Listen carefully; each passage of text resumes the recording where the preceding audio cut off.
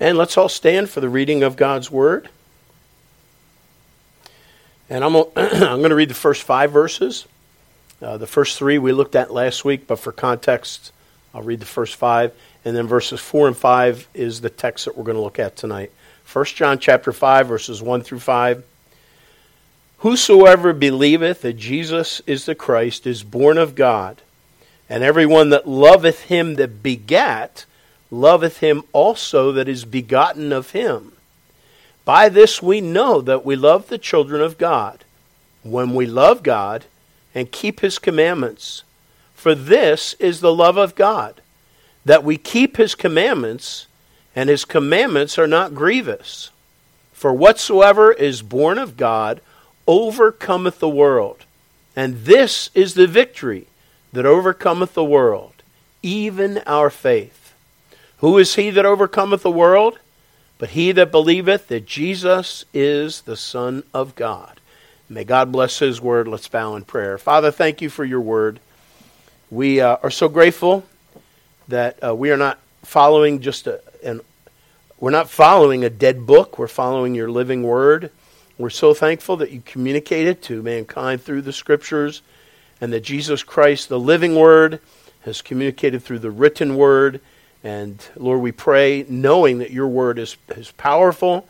We pray that you would do a work in our hearts tonight as the Bible is proclaimed. May we be receptive to the ministry of the Holy Spirit through the scriptures. Pray that you would do a great work to save the lost, to strengthen the church, and restore the backslider. We ask your blessing on every aspect of it tonight. And again, thank you for the privilege of worshiping you. Thank you again. Lord, we're so confident, so thankful that you sit on the throne and that you are intimately involved in the affairs of men. And we look forward to that day when our faith becomes sight. But Lord, until then, bless us now, we pray in Jesus' name. Amen. You may be seated.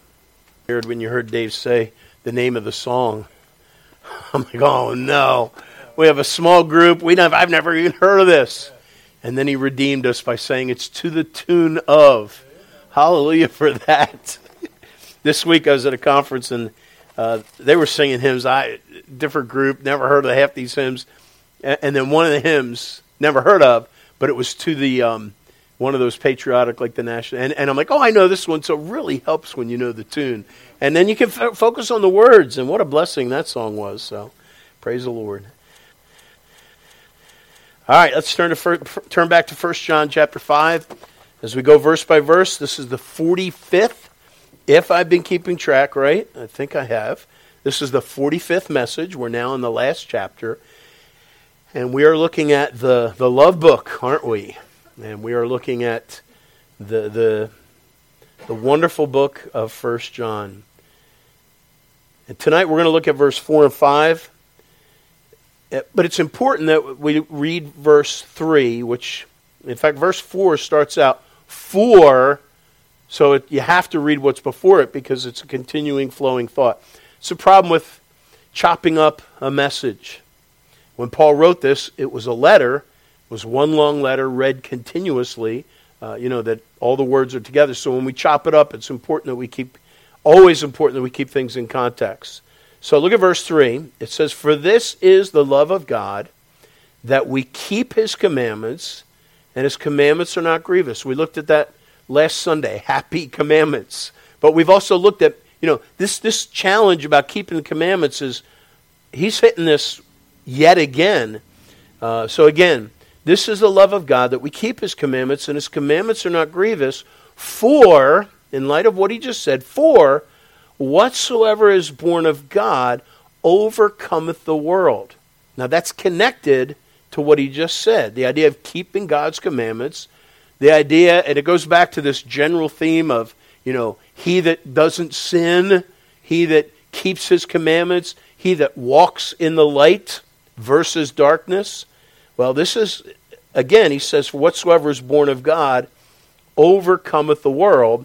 And this is the victory that overcometh the world, even our faith.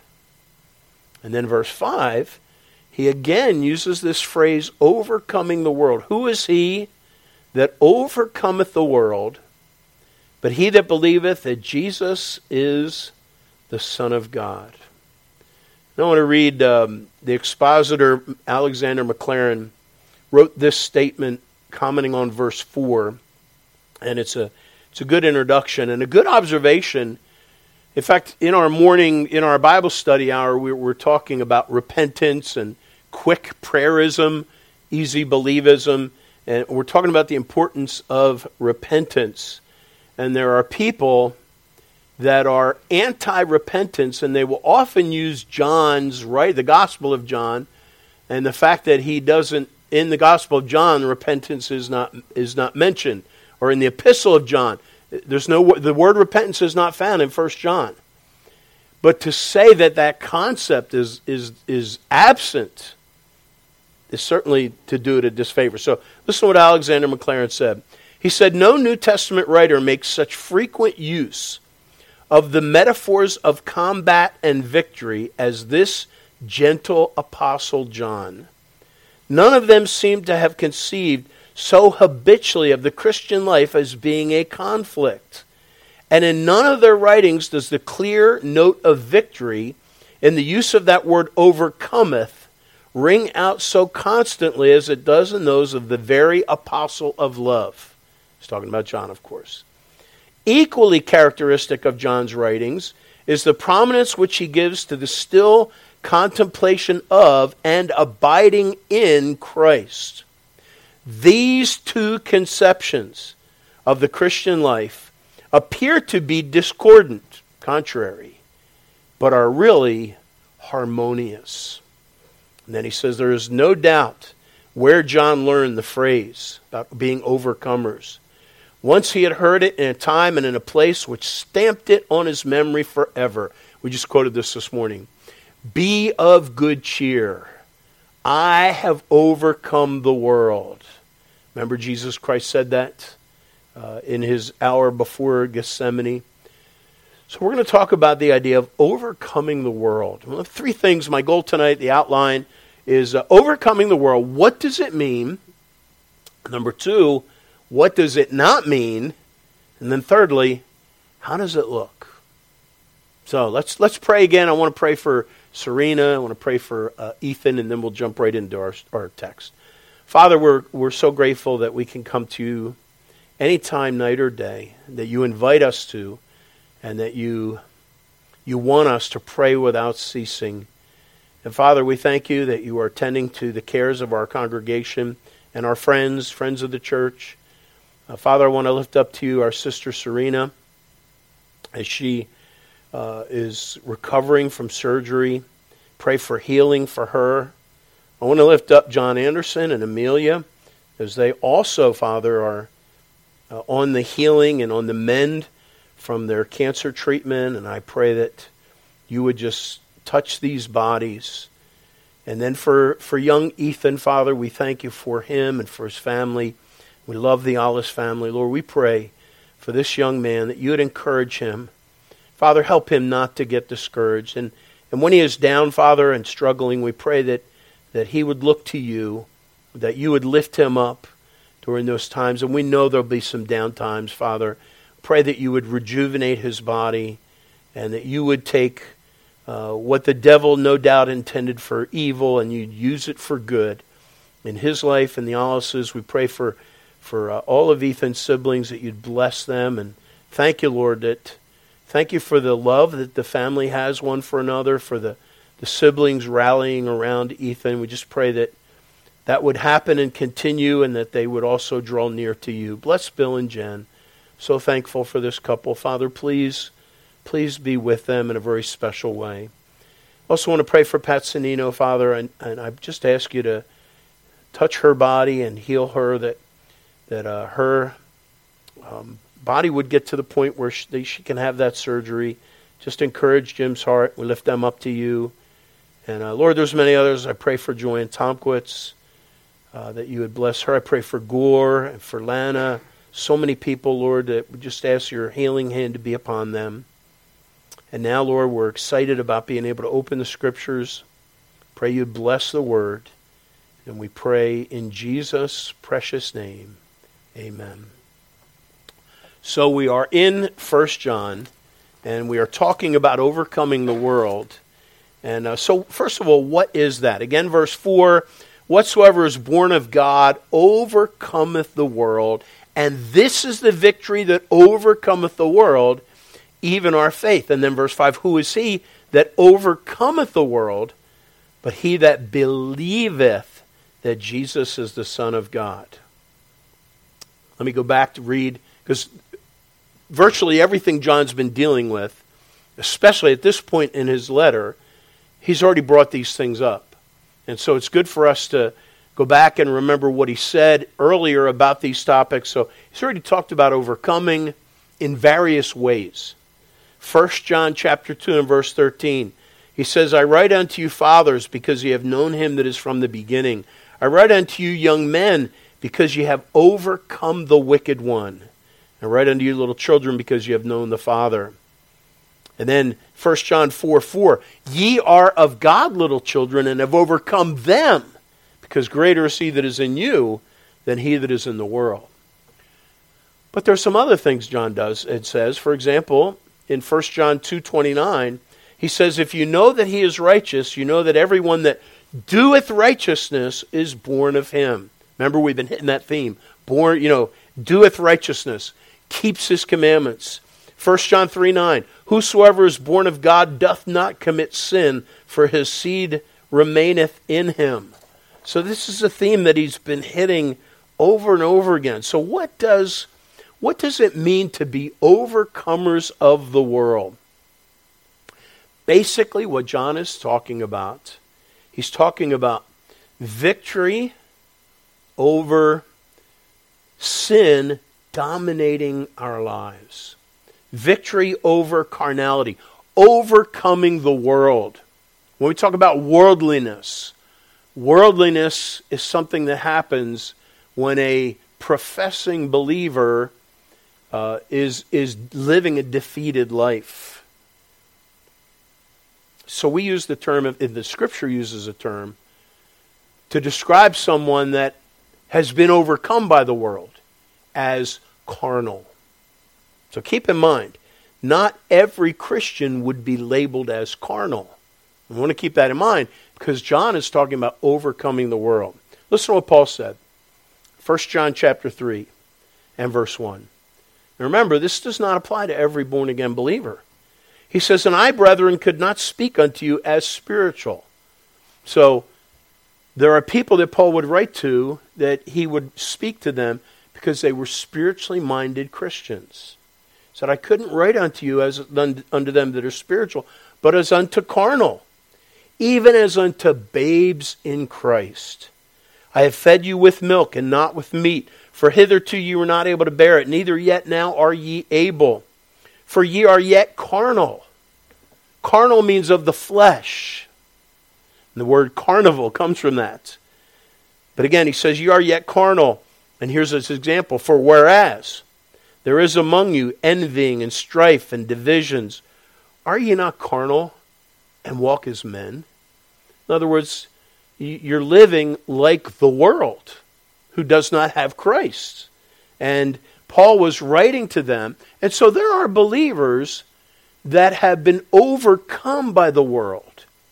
And John is writing to challenge us because, again, whoever's born of God overcometh the world. So what we're talking about is the victory. Overcoming the world acknowledges, first of all, that there's a battle. Remember McLaren's statement that this, John uses these terms even more so than Paul a little bit, these battle terms. And he uses the term overcoming.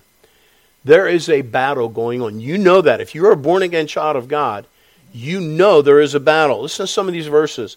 Galatians 5:17 says, for the flesh lusteth against the Spirit, and the Spirit against the flesh. And these are contrary the one to the other, so that you cannot do the things that ye would.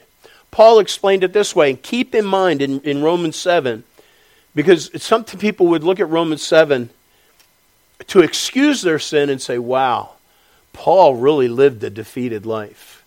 No, he doesn't. He acknowledges the battle that goes on, but keep in mind that Paul in Romans 7 is talking about how the law affects sin. He says this in verse 11.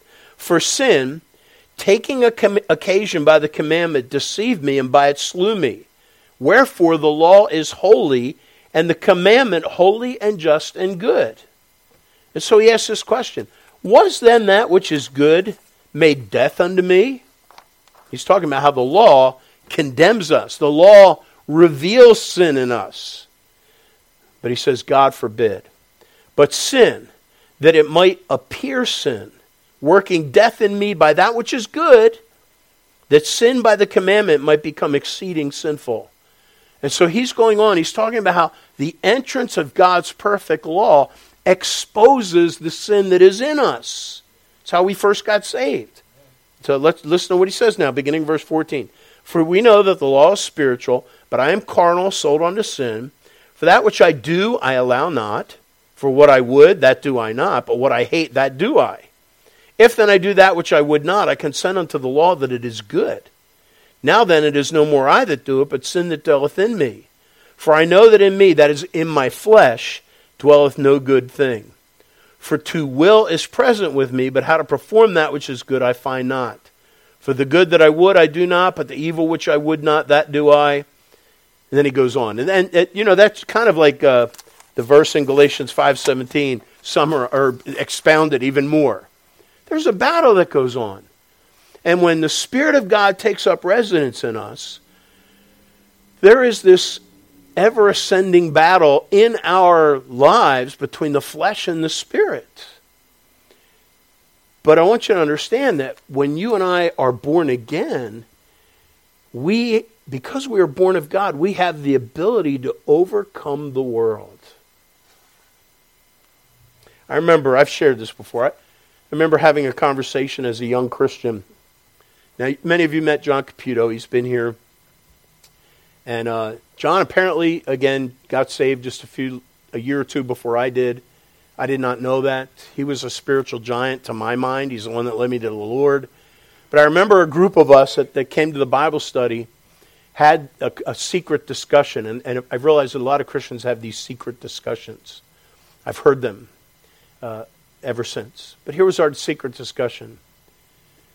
I or another friend said to the other, "You think John sins?" We had that conversation. And we're all thinking, this question popped up, and we're like, I can't imagine him sinning, And we really thought that.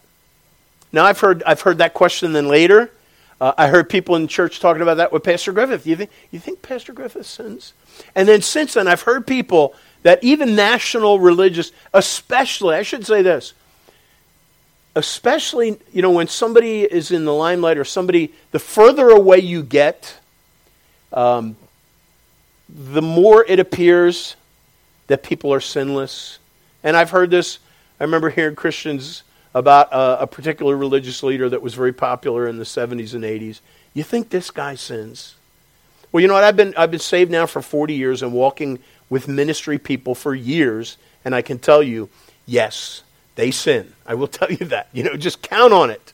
And anyone that teaches you, in fact, anyone that comes across, and this is the danger, anyone that comes across, even a spiritually minded person that would give you the impression or even say that they don't sin, watch out for that. Now, when I say that, that is not to say that, Christians, pastors, godly men of God, and women of God, they sin. But that is not to say that, and here's the danger. In fact, there's apparently a video that went viral recently, just found out about it, of a pastor in Indiana that confessed to his church that he had sinned. And the video is he's in front of the church and he's confessing that he committed adultery. And God bless him for acknowledging it. And he was stepping down from ministry, so praise the Lord for that. But, and that's a very grievous thing. But it was so much more than what he admitted. And apparently, he had violated a young 16-year-old 20 years ago while she was wearing her purity ring. And she and her husband, she's in her late 30s or 40s, she got up. And praise the Lord, the church allowed her to do this. Be careful of people that try to sweep things under the carpet. And so the church let her do this. And so there's the guy, and it's on video. And you know, he's supposedly having a humble moment where he's admitting. And then she comes up and she's like, wait a minute. And she kind of shares the gravity of the whole thing. And it is tragic. It is tragic. So when we talk about the fact, well, everybody sins, and in those situations, that is not saying that every believer and every man or woman of God commits gross immorality. In fact, John is saying just the opposite. So we're going to talk about this idea of overcoming the world. But let me now go to point 2. What does it not mean? What does it not mean? And that goes to this question. Been thinking about this recently. There's a theological statement that people will debate. I think it was in Bible school where we debated this issue. And it's probably, this question I think is asked at ordination councils. And here's the question. I want you to think about it, okay? Don't answer out loud, okay? Was Jesus not able to sin, or was he able not to sin? Okay, think about that. Was Jesus able not to sin, or was Jesus not able to sin? I know that's why sometimes theological questions can be picky-uni, I should say, But, it's good. It's good for us to think about these things, because I want you to think about, because here's what the Bible says. And this, folks, this is very clear. This is everything, because what we're talking about tonight is not based upon what we do, but about what Christ did. And so everything is wrapped up in that. The Bible makes it very clear. Listen to some of these verses. 2 Corinthians 5:21 says, "For he, God the Father, made him, God the Son, to be sin for us," speaking of Jesus, "who knew no sin, that we might be made the righteousness of God in him." 1 John chapter 3, verse 5, "And ye know that he was manifested to take away our sins, and in him is no sin." Now here's the challenge. There's a verse in Hebrews chapter 4 and verse 15 that says that Jesus was in all points tempted like we are, yet without sin. And that has been scrutinized and dissected a million different ways, that he was in all points tempted like as we are. And so that brings up the question, if Jesus was in all points tempted like we are, could he have sinned? And it's important that you and I understand, Jesus was God, and he was without sin. He could not sin. Well, you say, if he could not sin, then was he really tempted in all points? He was. The temptation was legitimate. And by the way, and I love this point, this really helped me. When Jesus Christ was tempted, he could have relied on his deity. For example, in Luke chapter 4 and Matthew, when the devil tempts him, he could have just laughed and said, "I'm God. You're not going to get me to budge. What are you talking about?" But Jesus did not rely upon his deity. He relied upon it. I think perhaps he did this, folks, as an example. Though he could not have sinned, what he used to combat sin was the Word of God. Even though the devil threw the Scriptures at him, that was the sword of the Spirit. That's what he used. He would quote the Scriptures, and that's what we have. But there are some groups out there that believe that on this side of glory, Christians can reach the point of sinless perfection. And it is so important that you understand. And you know, I know even some ministries where they flirt in that area. Like I remember reading a teacher that I appreciate some of the stuff this guy writes, but he came out with a commentary and it was so hovering over that area of the fact that we could, not sin. And it just made it very muddy. Folks, the Bible makes it clear. In fact, listen to some of these verses. 1 Kings 8 and verse 46, and then the same teaching is in 2 Chronicles 6:36.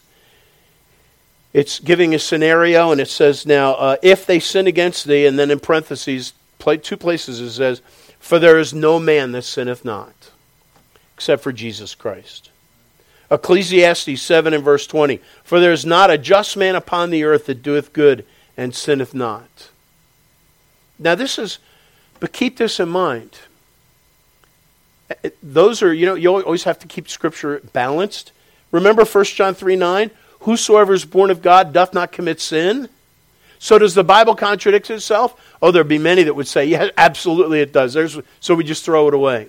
But every person that understands that the Bible is the revelation of God and have looked beyond the surface, whenever there's a seeming contradiction, there's a reason for that. Usually it exposes something of our understanding. And when you dig deeper into it, it unfolds wondrous truths. And of course, in 1 John, all these statements about sinning not is not saying that we can reach sinless perfection. Please understand that. There's a hymn by Robbie Robertson, I think it is. And I think of this phrase. I'm trying to think of the hymn.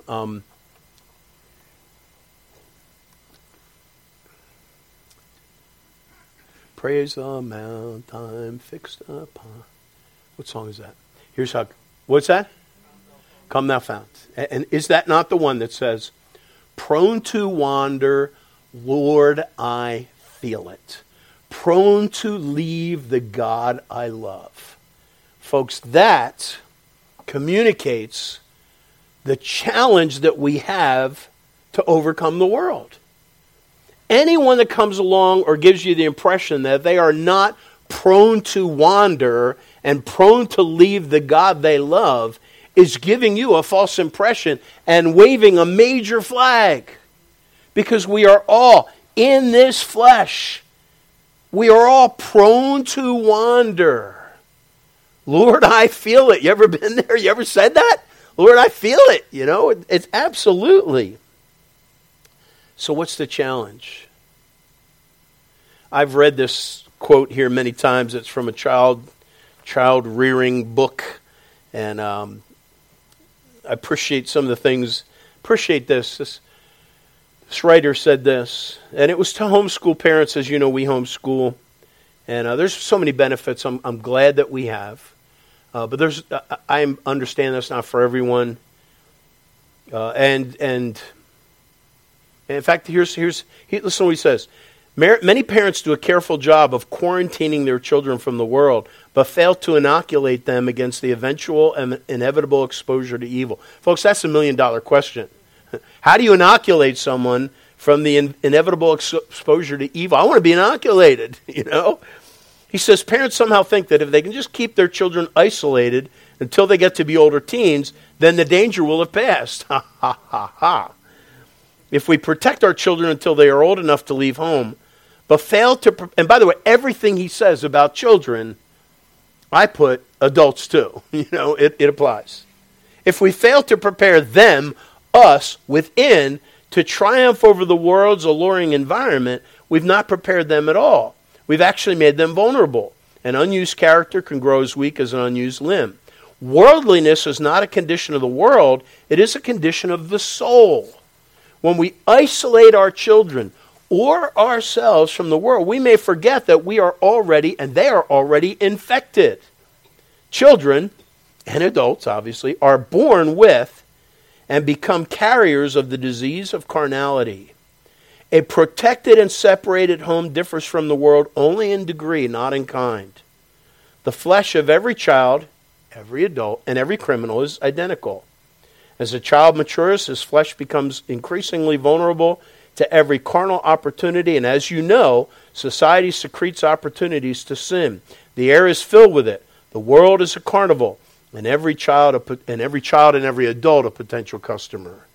So, understand that this battle to overcome the world and worldliness and carnality is the issue that we face.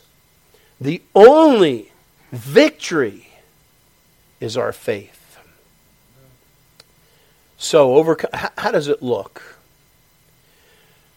We won't go to the many scriptures, but especially in Paul's teachings, he uses this imagery. He says, put off the old man, and then put on the new man. And the challenge, and this goes back to, in fact, let me read to you a commentary that was such a blessing to me. On this idea, in fact, right here in the text in 1 John 5, this is the victory that overcomes the world, even our faith. Since believing on Him is the key to being born of God, the key to victory is faith. Not only an initial come to the altar and get saved faith, but a consistently abiding faith and ongoing reliance and trust upon Jesus Christ. And then another commentator said this on the idea of the He who overcomes the world. The life of abiding faith and trust in Jesus Christ is the life that overcomes the pressures and temptations of the world. Okay, look at the verse in there. Who is he that overcomes the world? This tells us we overcome, and here's the phrase I was looking for. This tells us we overcome primarily because of who we are in Christ, not because of what we do. And this is John's point here. 3 times he talks about overcoming the world, and this is the victory, our obedience. No, this is the victory, our faith. So this tells us we overcome primarily because of who we are in Christ, not because of what we do. We overcome because we are born of God, and we are born of God because we believe that Jesus is the Son of God. Again, not in a mere intellectual sense, but we put our lives on the fact that Jesus is the Son of God for us. What an amazing thing. So, because we are born of God, we overcome the world. I want you to go back to 1 John chapter 1. This is a verse that has become very special to many of God's people. And it's one that probably, if you've been saved any length of time, you probably have this memorized. In fact, I probably just ought to say, 1 John 1:9. If we confess our sins, He is faithful and just to forgive us our sins and to cleanse us from all unrighteousness. You ever quoted that to yourself? Why? Because you're a sinner, right? Amen. If we confess our sins, now think about this. What is confession? The word confess comes from a Greek term which literally means to agree with God. And is that not part of walking in the light? As we walk in the light, in fact, this is condemnation that darkness has come into the world. Men love darkness rather than light because their deeds are evil. He that walks in the light, I'm quoting from John chapter 3, very patchwork. But the idea is that when we walk in the light, we come to the light so that our deeds will be made manifest. And as you and I grow, folks, it's like we're going in not a haunted. When I was a kid, I used to love exploring abandoned buildings. Anybody like that when you were younger? I was the only one. Okay. I used to love to do that. Now they have YouTubers that just go and find abandoned buildings and just explore. I love doing that.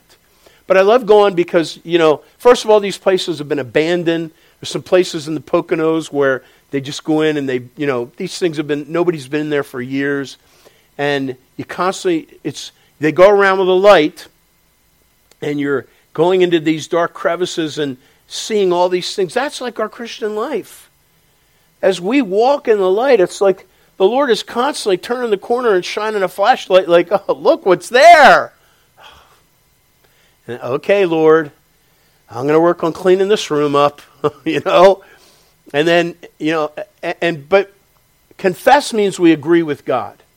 So when God brings to light something you're doing, and if you're born again, you've had this experience continually. He shines the light on something, and the first thing you do is confess it. Agree with God. All right, Lord, I have sinned. If we confess our sins, and by the way, I heard this brought out. It's a good point. If someone was going to tell you you're going to stand before the judge, what would you want to hear if you're guilty? What would you want to hear about the judge? You would want to hear that he is kind and merciful. Am I right? But what does this verse say? It doesn't say, if we confess our sins, he is kind and merciful. It's when you're going to go see a judge, you don't want to hear, oh, he's faithful, he's just, he's really, he's right according to the law. You don't want to hear that. But isn't it interesting? If we confess our sins, he is faithful and just. In other words, he is a just God. But he's not faithful and just to condemn us. He's faithful and just to forgive us our sin. Now that sin there that he forgives is the one that's connected to our confession. But keep this in mind. This is the beautiful thing about our walk with the Lord. As we go into that room and he shines the light on it, and we're like, oh, it's a very humbling thing to become aware of a sin that you didn't know you had. And then you see it. And then you deal with it, some longer than others, but you've confessed it. By the way, remember, he that covereth his sin shall not prosper. One of the ways you cover your sin is you don't confess it. I don't have a problem with that. But whoso confesseth and forsaketh it shall have mercy. If you've been saved for any length of time, how many times has the Lord turned the corner and shined the light in a room and you've had to confess it? Now, after you confess it and you come to the light, it's a blessing, isn't it, when you know you're forgiven? And there's kind of a sense, it reminds me when I used to go to the priest, say, bless me, Father, I've sinned, and I shared those little 3 sins that I only knew, and he'd say, I absolve you from your sin, and there's like this sense that you're forgiven, of course, once I understood what sin was, I understood that no man can forgive my sin. I understood that only Christ can forgive my sin. But when I confess a sin that I previously did not know about, there is a cleansing action. But folks, there's still a whole lot more unrighteousness in me, right? Haven't you found that out? Wouldn't it be great if we could have a testimony time? If like this was the normal Christian experience, where every church had a testimony time of when what was your experience where you dealt with sin? You got rid of sin. I remember it was 2018, and the Lord showed me my sin. And I remember I wrestled with it, and then I confessed it, and it's now behind me. It's great. No more sin. Wouldn't that be great? But you know what we find? That room's cleaned out, and then we go into another part, and there's a room more dirty than that one, I mean, when you realize what holiness is, folks, that when we're talking about sin, we're even talking about motives. We're talking about pride. We're talking about discontentment. We're talking about the tongue. There's so many things. That's why I love 1 John 1:9. If we confess our sin, the one that he's shining the light on, the one that he's pressing us about, he is faithful and just to forgive us our sins. But he does something else. And cleanse us from all unrighteousness. That is part of what is necessary to walk in the Spirit, to walk with Christ. If you and I had to be totally cleaned up, and if we had to arrive at sinless perfection, and again, be so weary of anyone that gives you the impression. In fact, there's a TV, or radio, or no, what is radio? What's the internet? The internet. An online preacher that actually claimed, this, I think this probably happens all the time, but he claimed that he stopped sinning like a couple years ago. That ought to be the biggest warning sign. And yet he had thousands and thousands of followers. People get impressed by that kind of stuff. That is a big warning flag. Folks, our standing is not in our perfection, because we are far from. But our standing is in Christ. And as we walk in fellowship, now we can break that fellowship when we don't confess our sin. But please understand, when God's dealing with you something about, whatever He's dealing with you about, realize that, there's a whole lot more that's going to come. Don't get overwhelmed by that. God is so good. I'm so glad God didn't. I've been saved for 40-some years. And on that walk with the Lord, He has showed me sin after sin after sin. And I have grown. I have grown a little bit. But I could, tell you of things that He has convicted me about that I've had to forsake and put away. And I'd like to say there's 5 things. But my wife just laughed. She's like, oh no, I could give you a whole lot more. There's a whole lot more. But imagine if on the day we were saved, the Lord said, okay, now, I am going to give you a list of all your sins. This is how great I am. I'm going to tell you everything you need to deal with. We'd be overwhelmed. He's so gracious we just do one room at a time. Turn the corner. Some rooms are messier than others. Some rooms we stay in for a while, but there's always another room. And folks, and I know this, I close with this, I shared this many times. Many years ago, we had prison ministry at Delaware County Prison for 9 years. And we picked up a man, Thomas Spears, who was in his 90s. We picked him up every Monday night. We went to George W. Hill. And George W. Hill, when you go in the main area, there's this the place is huge. There's a huge hallway. I think it's like maybe a half a mile long. It's really long. And I did not choose this. But the group that we did was like the first one. Mr. Spears, the 90-year-old man, his was like at the very end. And so we'd be like, okay, goodbye, Mr. Spears. And he'd have to walk like, goodbye, but he had this vim in his step. And when we would bring him, it was such a blessing because we would always share what God was teaching him. But it was also kind of, it's like this man's in his 90s. And he's been saved since he was 17. You do the math. That's a long time walking with the Lord. And he hadn't reached perfection yet. So do you think you will? And is that what God expects of us? No. He wants us to walk in the light. And here's the key. You and I will never become sinless, but there is no sin that needs to conquer us. There's no individual sin that needs to have victory over us. Keep that in mind. Hebrews talks about the sins which